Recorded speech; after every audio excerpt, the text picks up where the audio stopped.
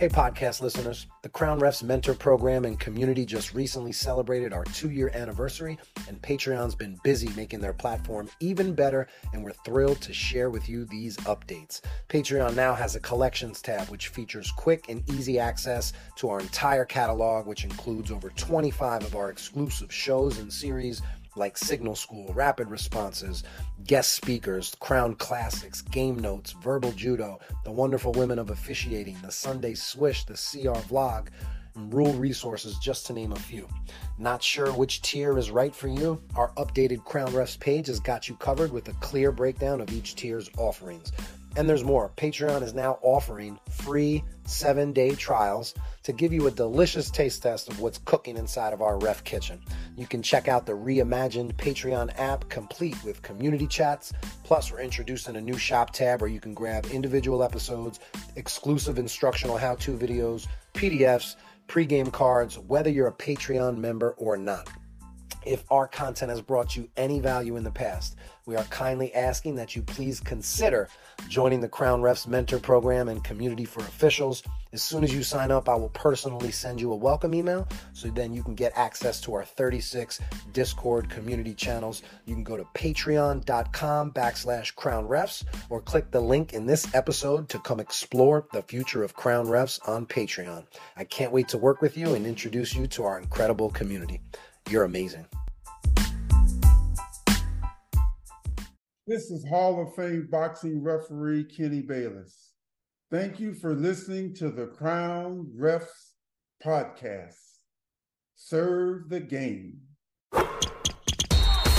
Thank you for listening to the Crown Refs podcast, the audio experience for basketball officials. Serve the game.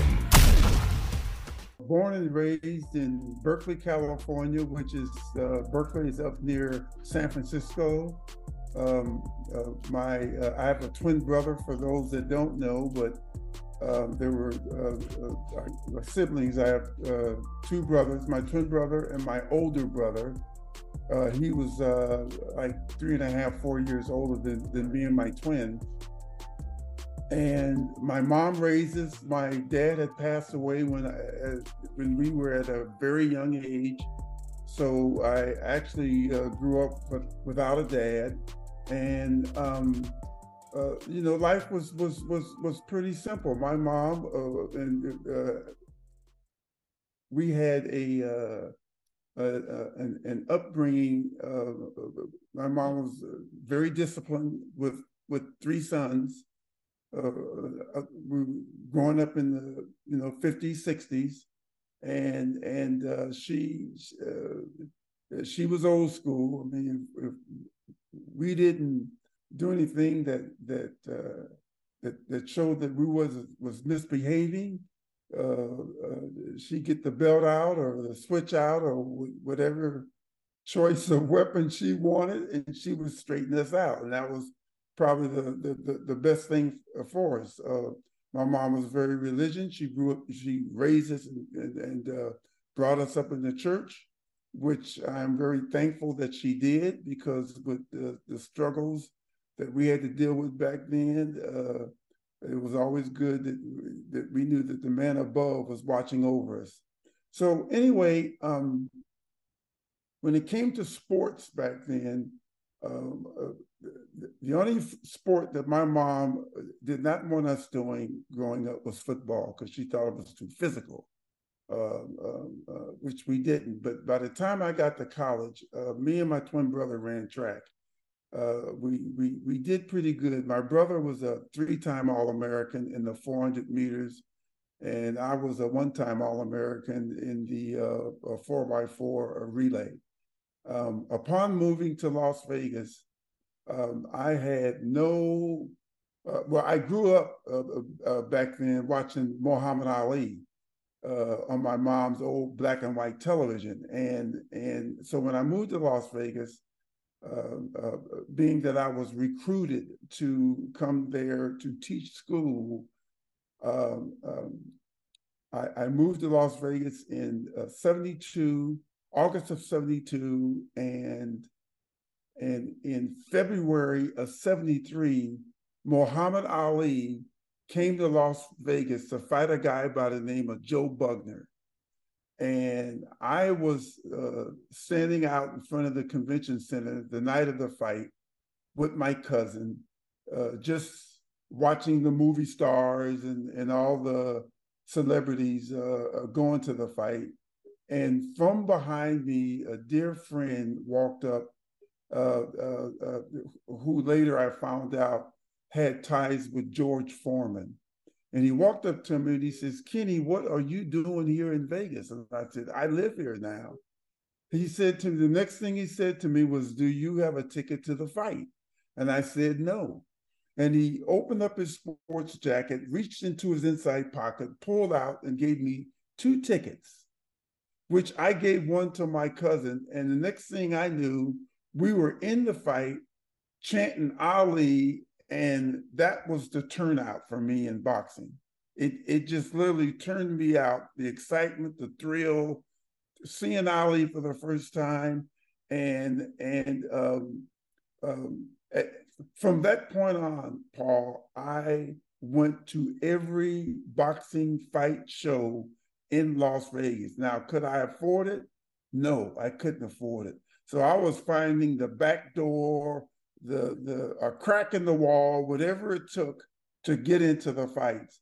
And I did that up to the point, and I'm talking 3 or 4 years, that I wanted to find a better suitable way of getting into the fight. So what did I do?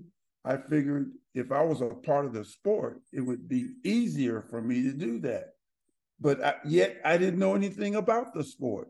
So I decided, from just looking at all the particulars, that judging boxing would be the easiest thing to do.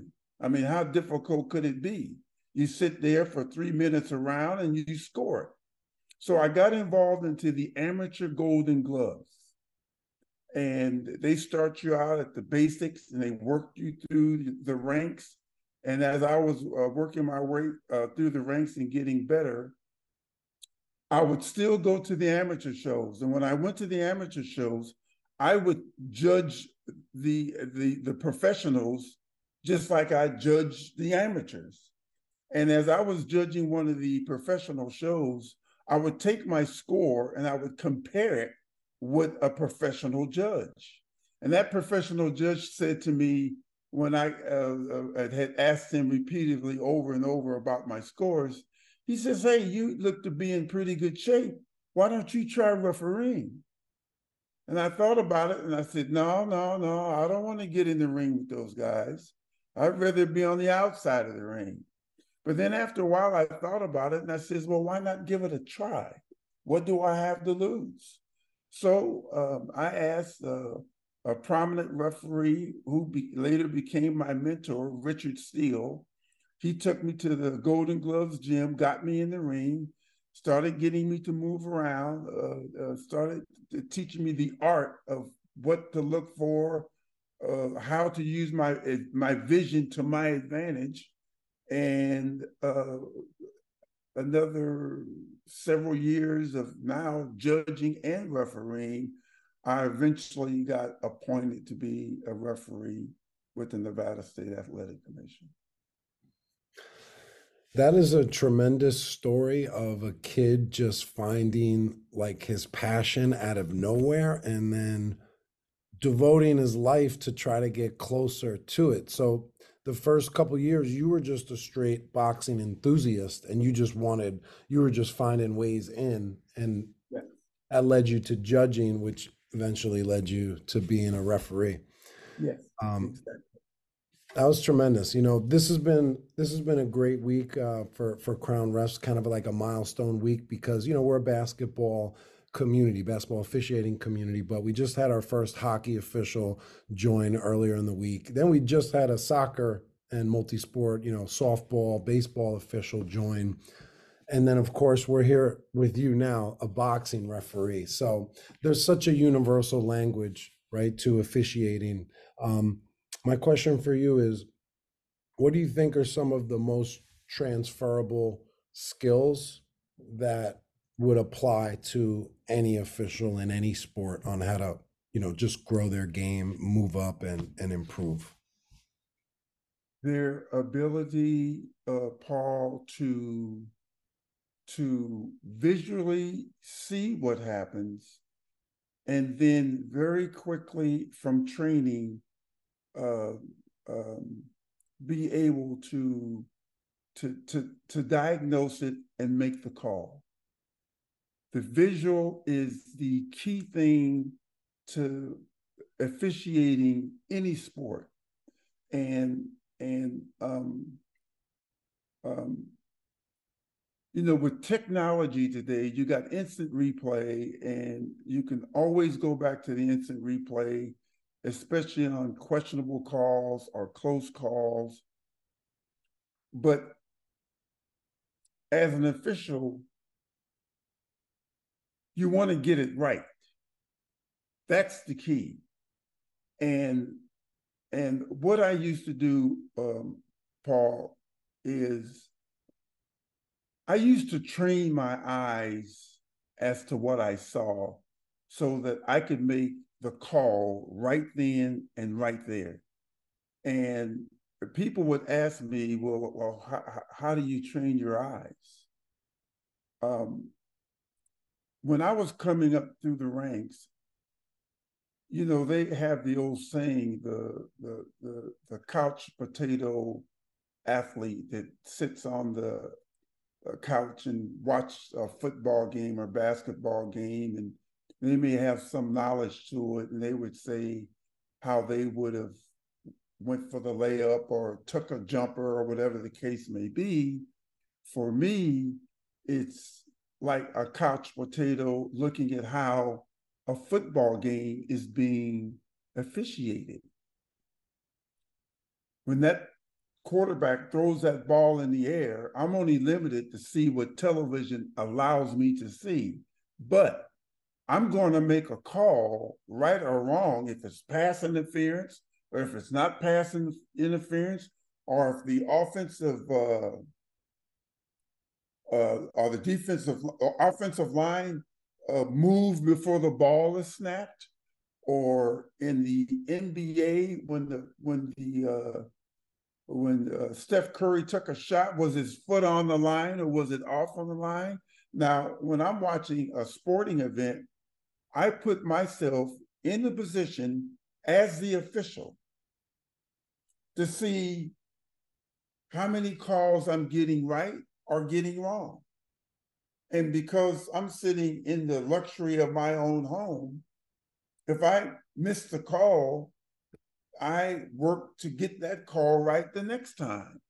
And that's how you train your eye to what you see. In boxing, a fighter throws a blow and it's borderline on the belt. Is it a low blow or if it's not? I have to make that decision right then.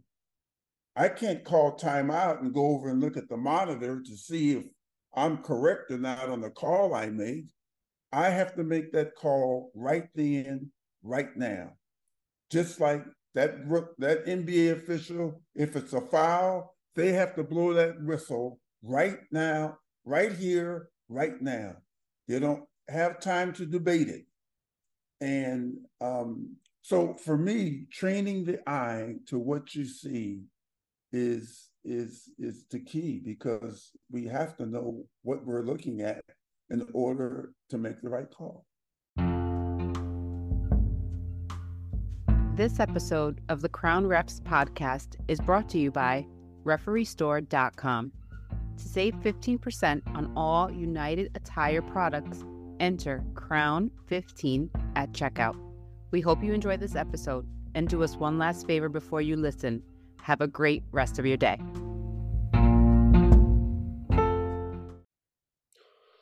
It's such a simple point, but it's never the first step when we talk about what are the skills that you need. The optics, the eyes, the to be able to visualize and then make that immediate decision and have that reaction or response to it.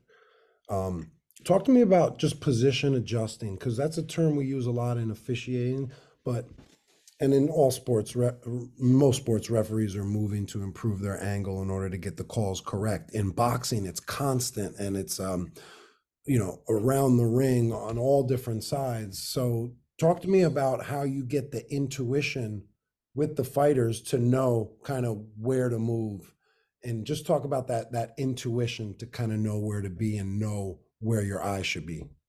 Right. Well, movement has been a very key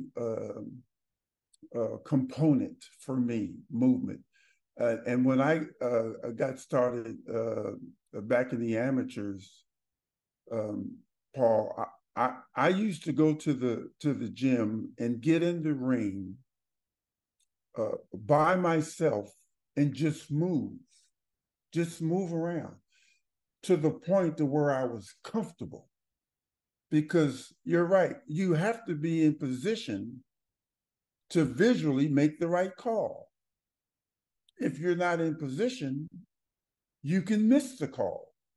And so that was something that I did a whole lot of.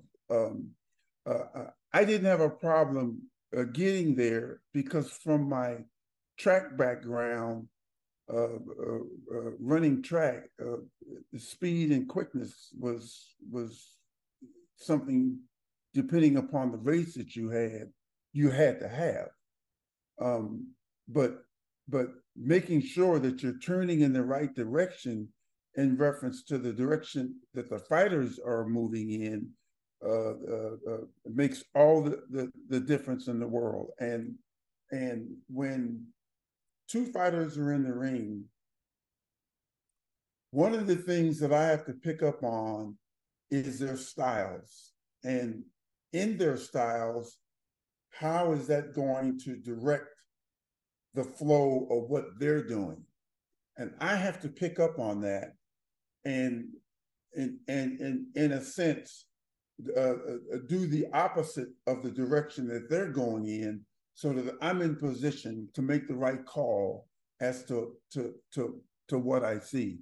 So what allows us to be in the position to make the right call is being in condition and being in shape. And that's never been a problem for me throughout my career because of my track background. Back in the day when I was in college, interval training, cross-country training, I used to do all that. So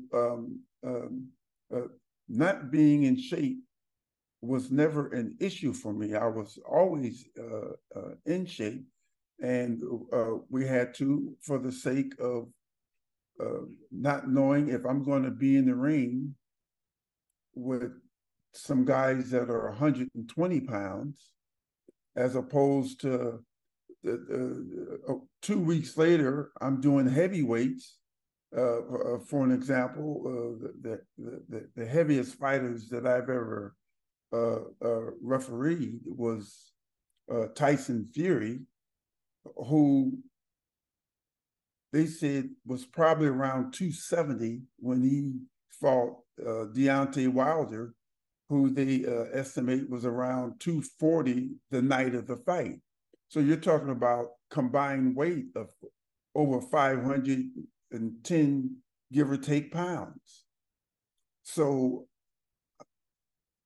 I'm 180 pounds soaking wet, but yet I have to maneuver those guys and separate those guys and do my job to make sure that that fight is going to my expectations. So positioning plays a very key part in my movement, so that I can be in the right spot at the right time to separate them, not physically trying to wrestle with them, because that's not the part of what we're doing, because them listening to our commands plays a part, but being in position as well as the visual sight of seeing plays a part. One aids and helps the other. My brother's a big fight fan, so I text him and I said, "Hey, I have Kenny Bayless coming on. I know you know who that is." And I said, I need some questions for him. So some of these questions are inspired by my brother. So thank you, Christopher, for this. Let's stay with that last fight, given that you refereed Fury versus Wilder 2, where Wilder's corner threw in the towel in the seventh. How close were you to stopping that fight before his corner threw in the towel? I was, the thought had entered my mind. And the thought had entered my mind because of the shots that Deontay Wilder was taking. And I know in Deontay Wilder's career, he doesn't take too many shots. He stalks his opponents.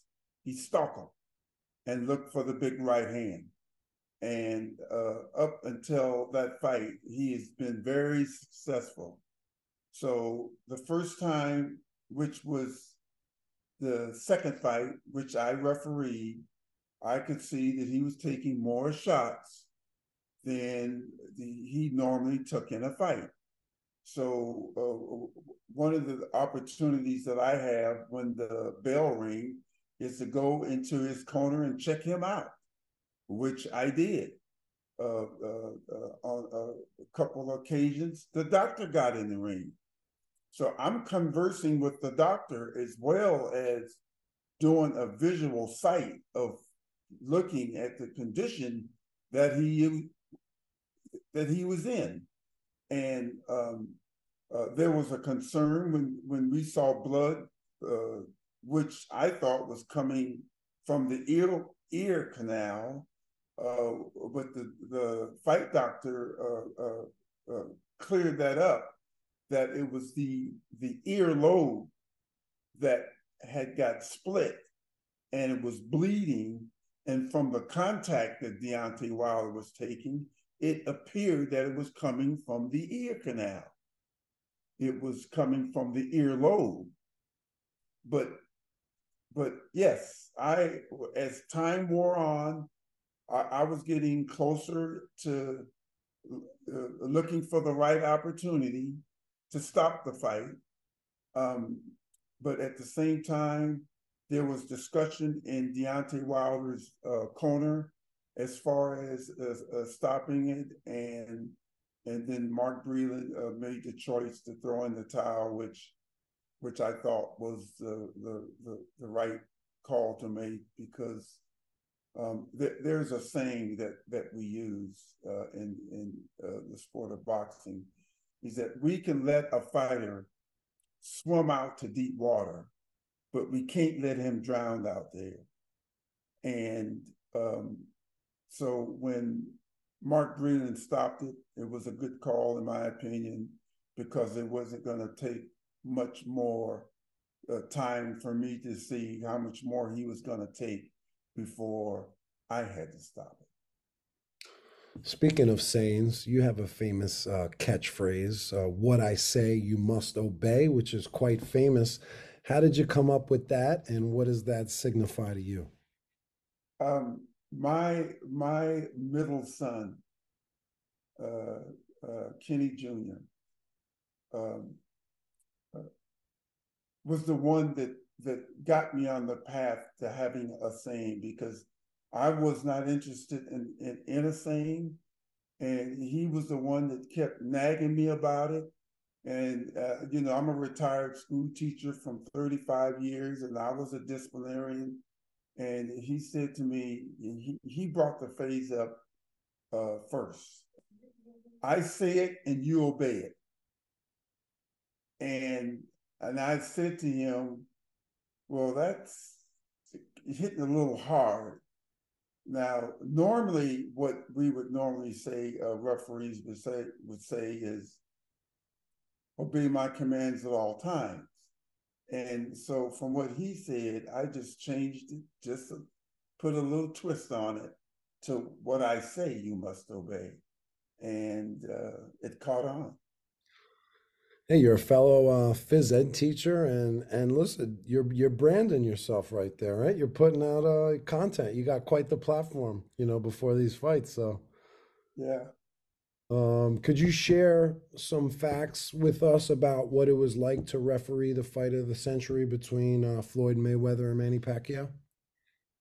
That fight for me, Paul, was kind of like the icing on the cake, and the reason why I say that is because as I came through the ranks as a referee, it wasn't easy. I had my challenges, and when I got selected to do the Pacquiao Mayweather fight, the fact that it was a fight that fight fans had waited some time for, but for this fight to be labeled the fight of the century, that's what made it special. Because in if one was to say the modern era, the only other fight prior to Mayweather Pacquiao, which was labeled the fight of the century, was when Muhammad Ali fought Joe Frazier, the first fight.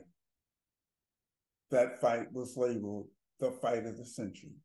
So it was an honor for me to get that fight, and through all the trials and tribulations that I had gone through up to that point, to get that fight was special. Now, I had refereed Floyd Mayweather a few times, as well as Manny Pacquiao.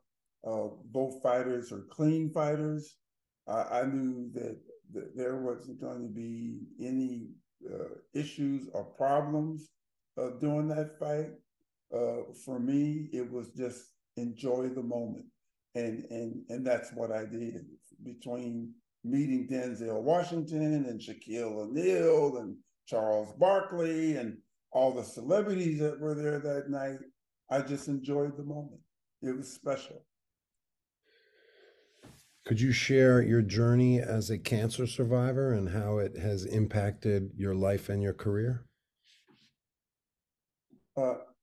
Yeah, when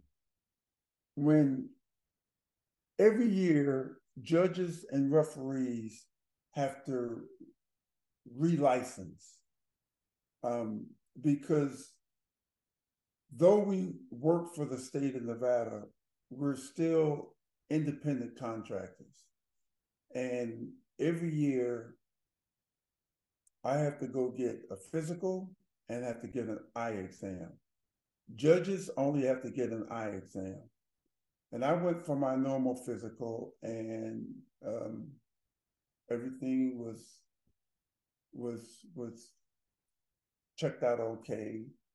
And the doctor said, why don't we just, well, they checked my prostate. That's where my cancer was. And they wanted to do, just take it a step further, because he checked my prostate and it appeared to be fine. But when I went and had further tests done, that's when they saw that there were cancer cells on my prostate. And I went and got a second opinion, and the biggest key for me when it came to cancer, I mean, it hit me hard because I was in perfectly good health. But my wife is a wellness coach and health educator, and it had been for a few years. And she kept telling me that I was going to beat it. And one of the things I did was change my diet, which helped tremendously. It was difficult changing my diet and eating a healthier diet. My PSA numbers had elevated And when I went back to see my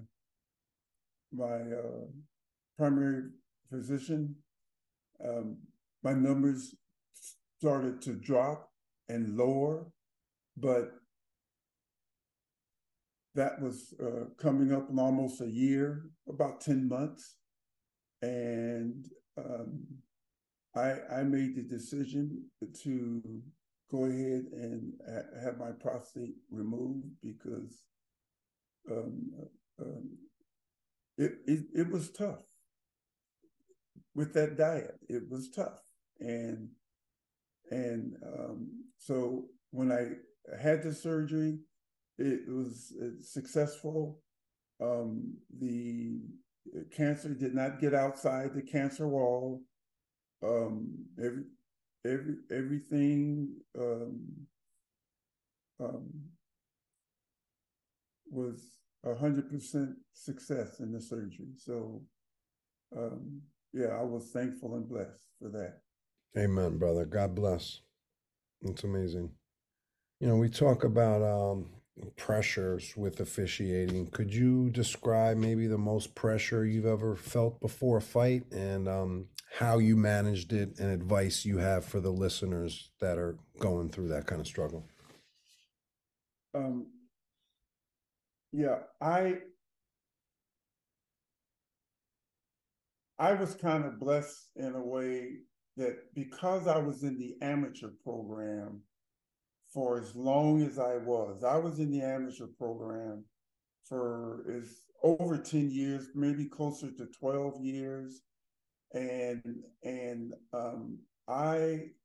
when I finally got the appointment to be a professional referee, the very first fight I did was a 4-round fight.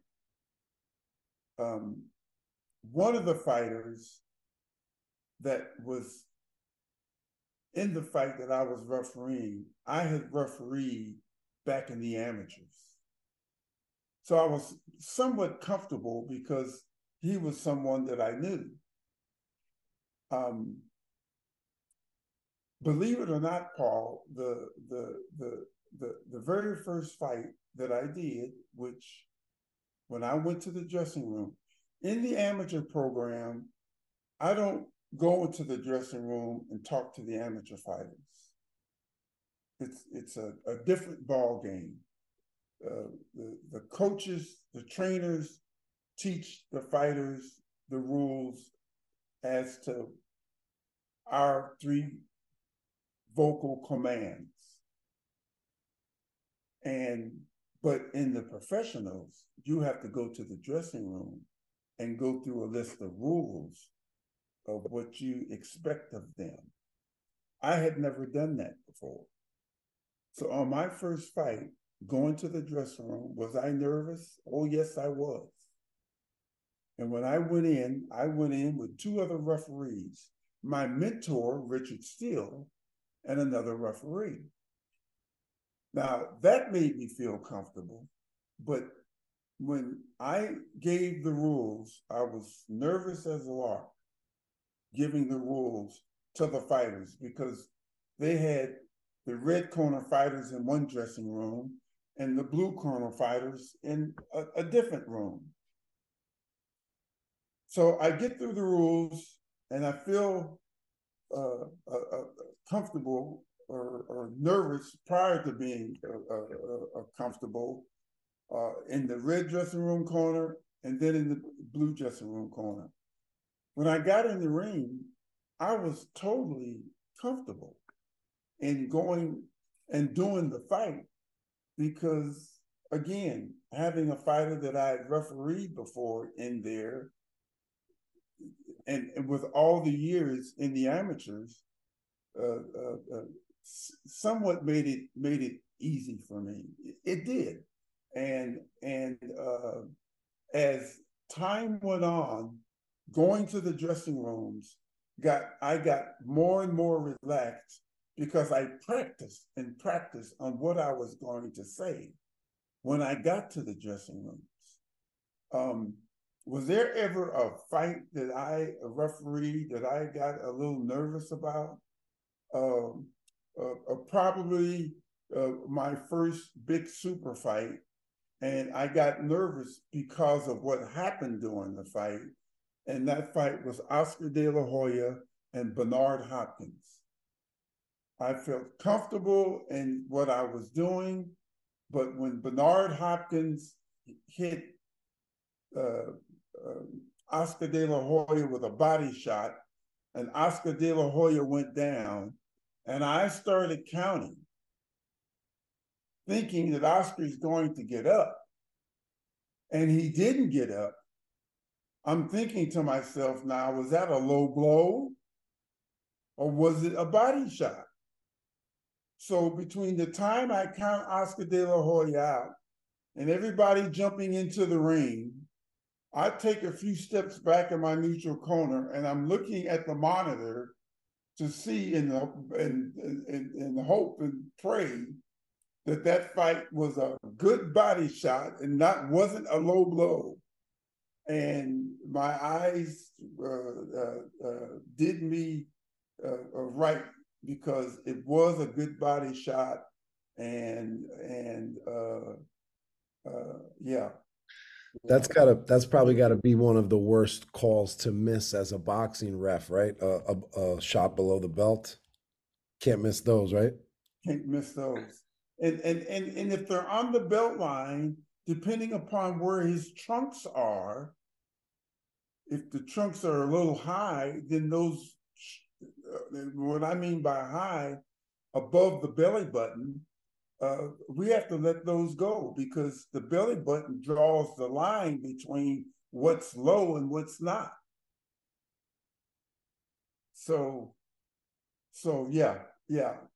I was blessed that I got it right. And the other part of that was I was circling around the backside of Bernard Hopkins when he threw the shot, so I could see him throw the shot, but I wasn't in the right position to see where the shot landed.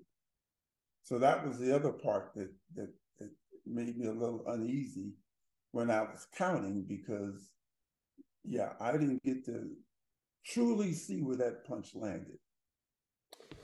What are your best tips for referees to remain calm and composed when the game or the sport that they're refereeing gets very loud and hot? That's a good question, Paul, because I've been in the arena, the most recent, well, I won't say the most recent, but I did a Manny Pacquiao fight a few years ago, and Manny Pacquiao in the first round knocked his opponent down, Keith Thurman. The cheers and the roar was so loud, it was deafening. It was deafening. It was so loud. And from my training, and that's where training is so important, seminars, the total number of seminars that I have attended in 1 year is 5 seminars. And people have asked me, officials have asked me, why do you go to so many seminars? The more, the merrier. The more you hear it over and over and over, the more you see it over and over and over, is what will make you feel that more comfortable in what you're doing when that one moment happens that is louder than any of the other times that you've ever experienced. You have to keep that calm, that composure, because the eyes of the world is watching you. And because the eyes of the world is watching you, what you do, what you see, and how you respond plays a very important role. You have to remember, we don't get that chance to instant replay it. I have to make that call right then. People are watching how many steps I take to do this. They're watching my position. They can rerun it over and over and over. I often use this scenario. When I climb into that ring, Paul, it's like if there's 18,000 people in the stands, I'm under the microscope. They're looking down at me to see everything I do, everything. So I have to be on my A game every second of a minute from the first round to the 12th round. I got to be on my A game.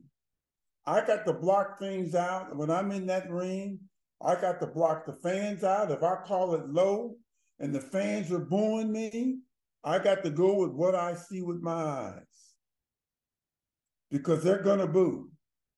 And when the bell rings and the corner man is saying, come on, ref, I got to believe in what and how I've officiated up to that point, and I got to stick with it because the corners are going to complain. I can hear the commentators saying, oh, the referee Kenny Bayless, da-da-da-da-da-da. I can hear them. And I have to keep a focus on what I'm doing because you can easily get distracted, but our training, those seminars, is what gets us through those difficult moments. Appreciate you sharing that. That's great stuff. You ever ejected a trainer, coach, or cornerman, or anyone? Threw them out of the building? No, I haven't. I can't say that I've gotten close. I've had to direct trainers to sit down, go back and sit down. I know that it has happened in certain fights where trainers have had to have security eject a particular trainer out of the arena because of the things that they were saying. Over time, you develop a reputation, and because my work has been clean, a lot of trainers will respect me in that manner. If I tell them to do something, usually they'll do it. But I've just been blessed. That's something obviously many officials go through is the verbal abuse from coaches, from players, from fans. But I guess I imagine in boxing, they have way less leverage, right? You're going to be just kind of forceful if they're becoming a distraction to the fight. It just seems like there's a way more black and white with boxing. Like, yeah. Well, I'll tell you this, Paul, you bring up a very good point. I subscribe to this referee magazine. The referee magazine. Can you subscribe to Crown Refs, by the way, too? I didn't know that you guys had a magazine. I just wanted to ask you there, throw that out there, but we can talk at another time, but keep going. Send me some information on it. I want you on the team is what I'm saying, Kenny. Oh, okay. Yeah, okay. The National Association of Sports Officials. I don't know if you heard of them, but I've been a member for a few years now, and they have very good articles in there. I usually kind of lean toward which I've never had an issue with, but I know basketball, football, and some baseball have had issues with angry fans. Matter of fact, in the Referee magazine, which is a monthly subscription, I can almost read a situation where fans have gotten into altercations with referees physically, which is sad that that's the direction. And I'm talking about high school, Pop Warner, where fans are verbal abusing the officials and saying unkind things.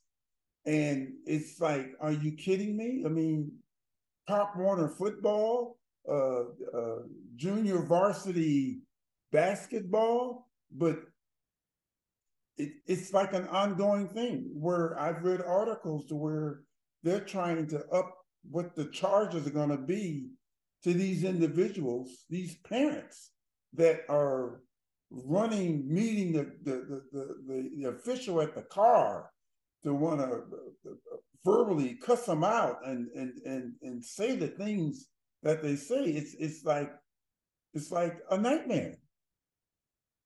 But it happens, and to me, Paul, it seems like it's getting worse. Well, listen, that's why it's so important that we're doing what we're doing here, and we're uniting and forming communities, to be able to share best practices and all build our principles together so we can go out on the fields and the courts and in the rings and execute this together at the same time. And that's exactly right. You're exactly right. Yeah. The more, and that's like I said, the seminars, I've spoken many seminars, but if I'm not speaking in the seminar, I'm a student of the seminar, and like I said, people have said, yeah, why do you attend them? Because I'm never too old to learn. That's why. Never too old to learn. Got to be lifelong learners in this. Yeah. Well, and also our job, for me, it's like a part-time job, but it's a full-time position. Though I'm an independent contractor and I only officiate when I get called, doesn't mean that I'm going to still educate myself so that I can be the best that I can be when I'm out there, because the athletes, they train hard to do what they do, and we're there to be our very best for them.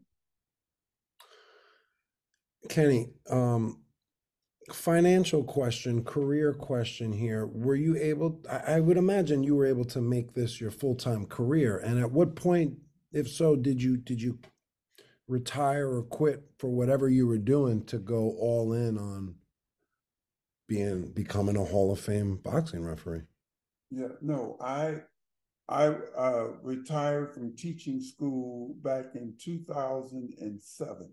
Oh, good for you. I taught here in the Clark County School District for 35 years. So you've been double and triple dipping this whole time. That's what we do. Yeah, just grinding away. I did not quit my teaching job to be a referee, because being a referee would not pay the bills. Like, an NFL referee, that's all they do.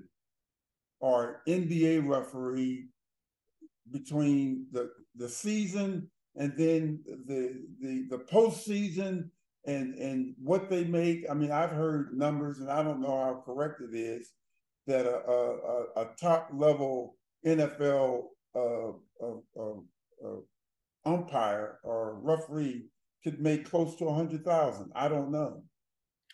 So there's no full-time boxing referees then, huh? It's very surprising. Wow.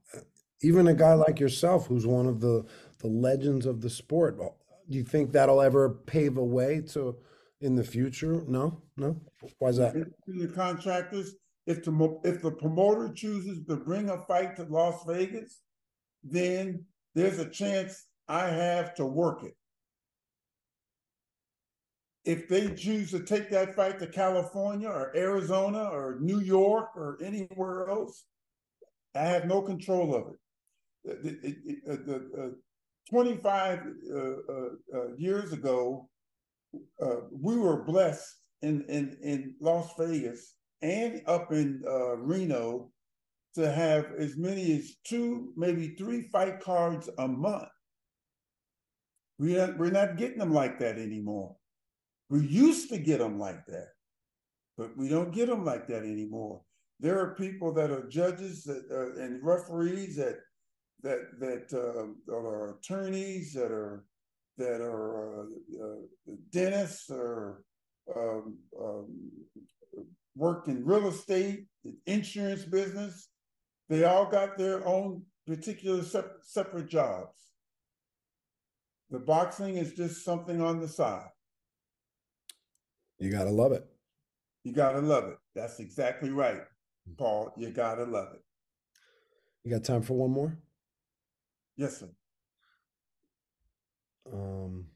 There was significant mayhem in your last fight when you refereed Mayweather and Gotti in the exhibition, where you stopped the fight in the 6th. It almost turned into a riot. Could you walk us through what happened and why you made the decision to stop the fight? Yes, I'm a student of the game, and I know before the fight, Gotti was making accusations, ugly accusations, on what he was going to do to Floyd Mayweather. This is an exhibition fight. Exhibition fight. So I go into Gotti's dressing room and I said, this is an exhibition fight. You gave him the line, of course, too, right? Oh, yes. I told him, I said, look,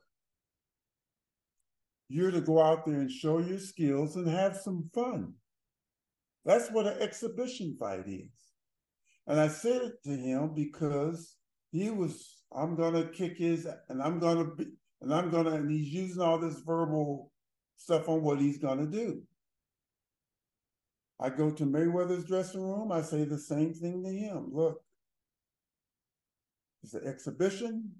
Well, Floyd Mayweather knows it's an exhibition. He knows it's all show. And he knows that he's going to give the crowd something to see and enjoy.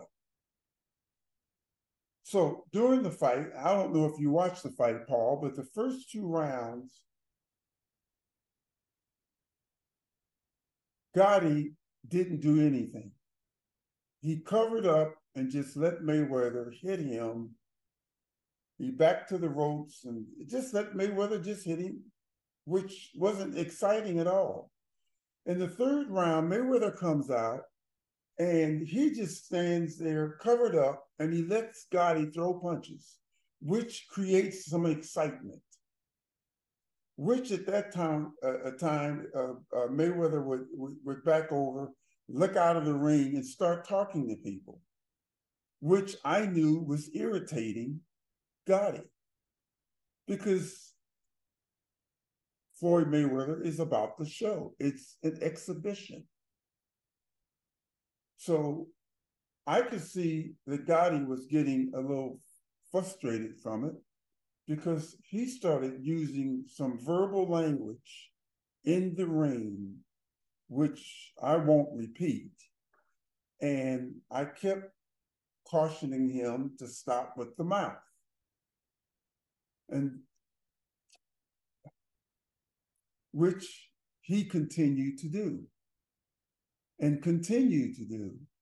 And then when he would hold Mayweather, I would ask him to break, and he would extend the hold longer, at the same time using verbal, ugly language. It got to the point to where Mayweather started exchanging. And now both of them are talking, using language that I continue to caution them on.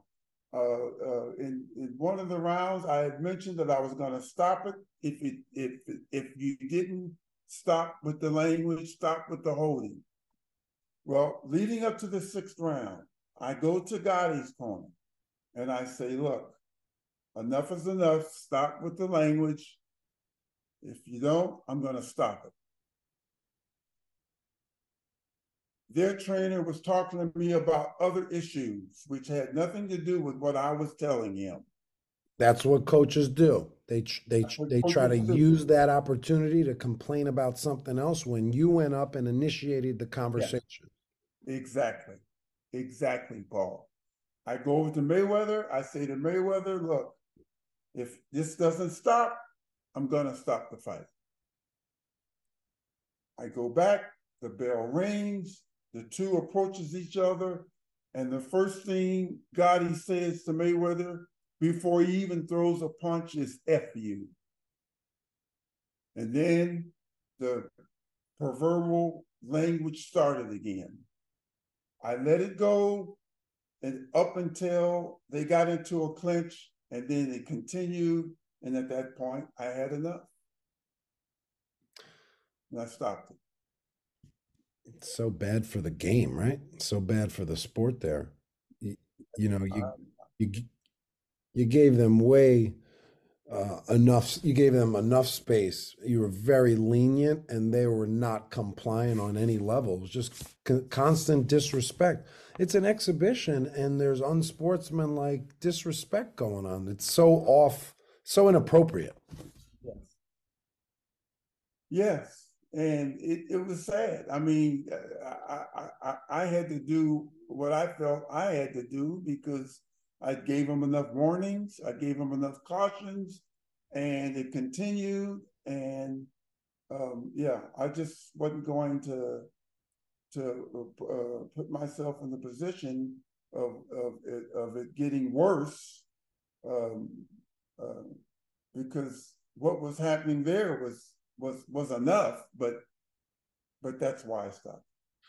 And just to go back to what I was saying before, with basketball officials, sometimes we have to go bring information to a coach, maybe about a player, about a situation. And what they like to do in that moment, let's say we gave the player a technical foul, instead of, or me trying to manage the player, coach, I've had to speak to your player. Could you please talk to him? And instead of them acknowledging that information, they change it and try to change the narrative. So we as officials have to be firm there. We have to stay consistent and you're almost cutting them off in a respectful manner. Do not let them send any more messages because this interaction started because we're trying to enforce the rules and safety. So we have primary. Exactly. And I've said, if I've made mistakes in the ring, we're not perfect, but we try to be as close to perfect as possible for the sake of the athletes. And I apologized to Manny Pacquiao in a fight because I thought that he had got knocked down and the punch was more of a push. So I'm wrong. I apologize. He said, Kenny, those things happen. We don't need to elaborate or beat it up because I know I missed the call, but I'm not going to miss too many calls. If you're just blowing smoke, then that's how they'll see you as a referee, just blowing smoke. They know I mean what I say. Kenny, I got one more question for you. Pedro had bad service. He wants to know, with the uptick of fights in women's basketball, are there any tips Kenny may have on breaking up fights or techniques on how to break up fights while protecting yourself? I think you'd be the guy to ask that. In the WNBA? I think he's speaking generally women's basketball overall. Women's basketball. Let's say women's and men's. Let's say it's both. It's both men's and women's. Right? Yeah, when a fight starts, as an official, you react, and you react because what's happening, you want to shut it down as quick as possible. Because the longer it lingers, the worse it gets.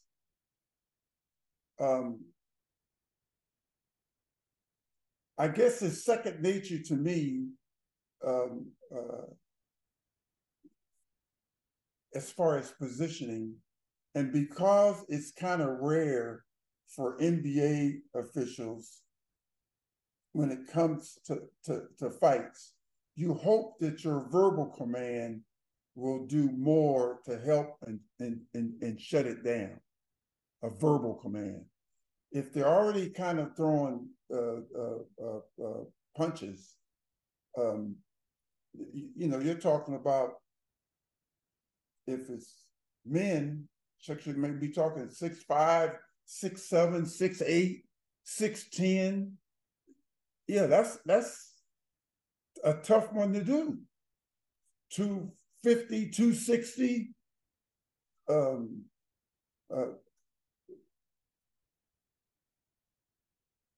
And I've always said this, Paul: football players, baseball players, basketball players, any other sport than boxing, they don't know how to fight. They're just in there swinging and wailing because they don't know how to fight. They haven't gone to a gym and practiced how to throw a jab or to slip a punch or none of that. They're just wailing. And for the safety of the official, you have to be mindful of that when you go in. Don't just run in there for the sake of running in. Have a little tact in your movement entering, so that if they throw a wild punch, you can step in and grab and hold and prevent them from doing any more. It's a tough one. It is. But I would say be mindful how you approach it, because you got other players out there as well, and they may get involved in it. Yeah, it's a tough one for you guys. It's tough. Kenny, thank you for your time today. It was really interesting hearing you share your wisdom, and just to hear thoughts from a Hall of Fame referee of any sport is amazing. Do us one last favor before you go, or are there any last and final thoughts you have for our dedicated audience of officials that are listening now? The last thing I would say to any officials, and I don't care what sport it is, bring your A game to every event, and never feel that you're too old to attend seminars, to continue to better yourself. Do it as much and as often as you can, and if it's doing it in groups of other officials or just yourself as an individual, do as much of it as you can. Thank you for listening to the Crown Refs Podcast. Serve the game.